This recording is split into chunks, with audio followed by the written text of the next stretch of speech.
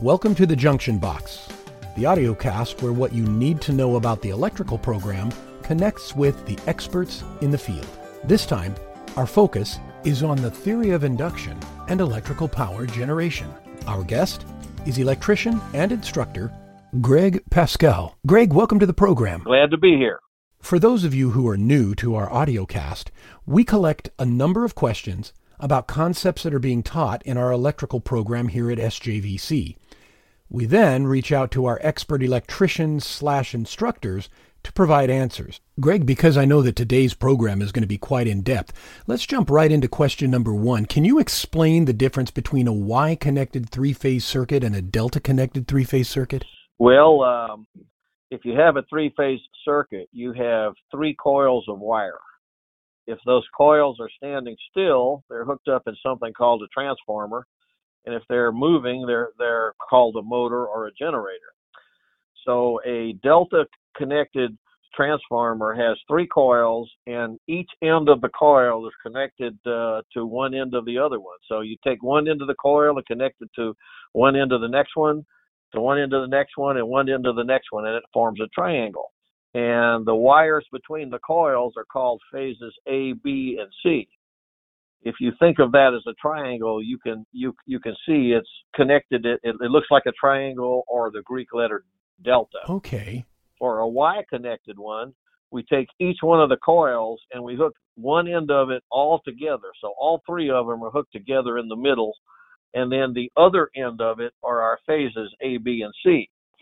And why you would do that is because we can take the three ends of the coils that are connected together in the Y, and we can call them neutral, or we can ground that, and we can get several different voltages out of that setup. So let's just get this definition here. A delta connection is a circuit that's formed by connecting three electric devices in series to form a closed loop, right? And then it's used most often in three-phase connections, right? Yes, that's right. It's always fun to learn. Can you add to that by explaining line voltage versus phase voltage? Okay. If we have a three-phase system, it's connected between two transformers. One is sending the power and one is receiving, or it's connected between a transformer and a three-phase load. And joining the transformer that's sending the power to the transformer or the load that's receiving the power are phases A, B, and C, and perhaps a neutral if it's a Y. The lines between where it's sent and where it's received are called lines. That's your line voltage. So the voltage between phase A and phase B is called the line voltage. Within the transformer itself, if you look at a Y-connected transformer, we've got three coils, all three of which are hooked together on one end, and between the outside of one coil in the middle is called a phase. So you could have phase A going to neutral, phase B going to neutral, and phase C going to neutral. Those are phase voltages.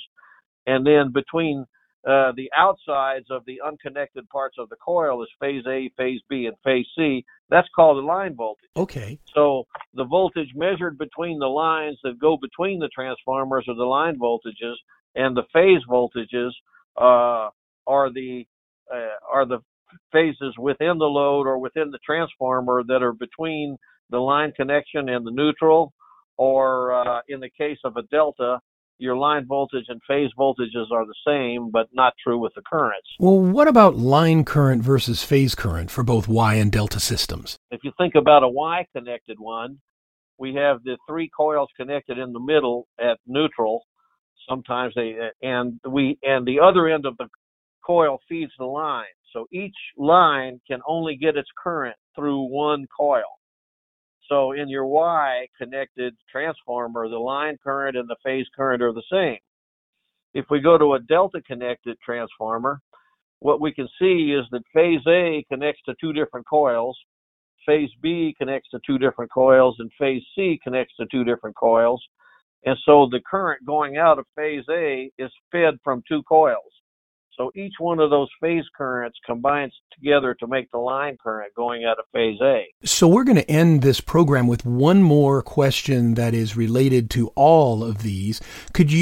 Greg, could you explain the difference between resistive loads and reactive loads for us? That's pretty simple. A resistor is a direct resistance to electric current, and anytime you put electric current through it, it's going to cause heat. So basically what will happen is when you put current through a resistor, if you multiply the current times the resistance, you get the voltage across it. And if you multiply the voltage times the current, you get the power or the wattage through it. And there's 746 watts in the horsepower. So for instance, your 1500 watt hair dryer is basically a 2 horsepower hair dryer. When you get to inductive capacitors, we're talking about alternating current where the voltage or the current goes up from 0 to a positive maximum, back through 0 to a negative maximum, and back to 0 again. It alternates between plus and minus.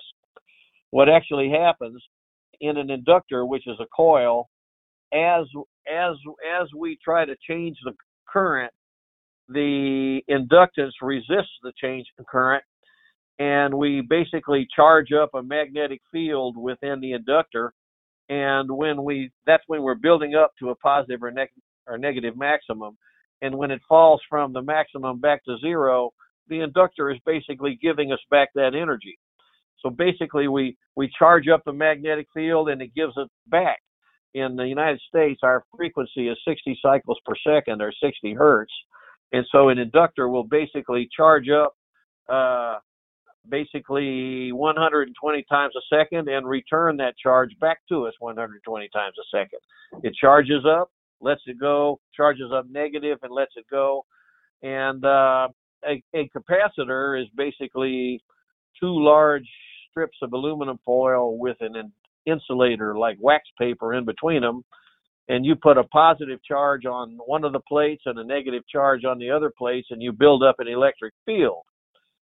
In AC, as you build up to your positive maximum, you build up an electric charge in one direction, and then when you go the other direction, it gives that energy back, that charge back, and then you build it up in the opposite direction, and then when it goes back to 0 from the negative maximum, it gives it back. So the difference between your reactive loads is basically you are charging them up, either an electric or a magnetic field, twice per cycle, and it's giving them back twice per cycle. It doesn't really consume any energy. You charge it and discharge it. You don't get any useful power out of it. The only useful power you get out is through a resistor. So for instance, if you were to have half resistive load and half inductive load, you can see that you're only going to get useful work out of the resistive power because the inductive load, you're basically charging and discharging. So that's the difference. If you think of it as a triangle, the horizontal portion is the resistive load, the vertical portion would be the inductive load, and the hypotenuse between them, that's the power that the power company's putting out, and the only power you're using is the power on the horizontal side. So basically, you want to eliminate inductance and capacitance and have them cancel each other out to the maximum effect so that the amount of power you produce is equal to the amount of power you use. This is making total sense. Sadly, that's all the time we have for right now. Greg, thank you for being here. We'd love to have you back. Thanks for having me. It's been a pleasure. Look forward to coming back again. Thank you. This concludes this edition of The Junction Box. Join us next time as we continue to learn from the experts here at SJVC. A presentation of San Joaquin Valley College.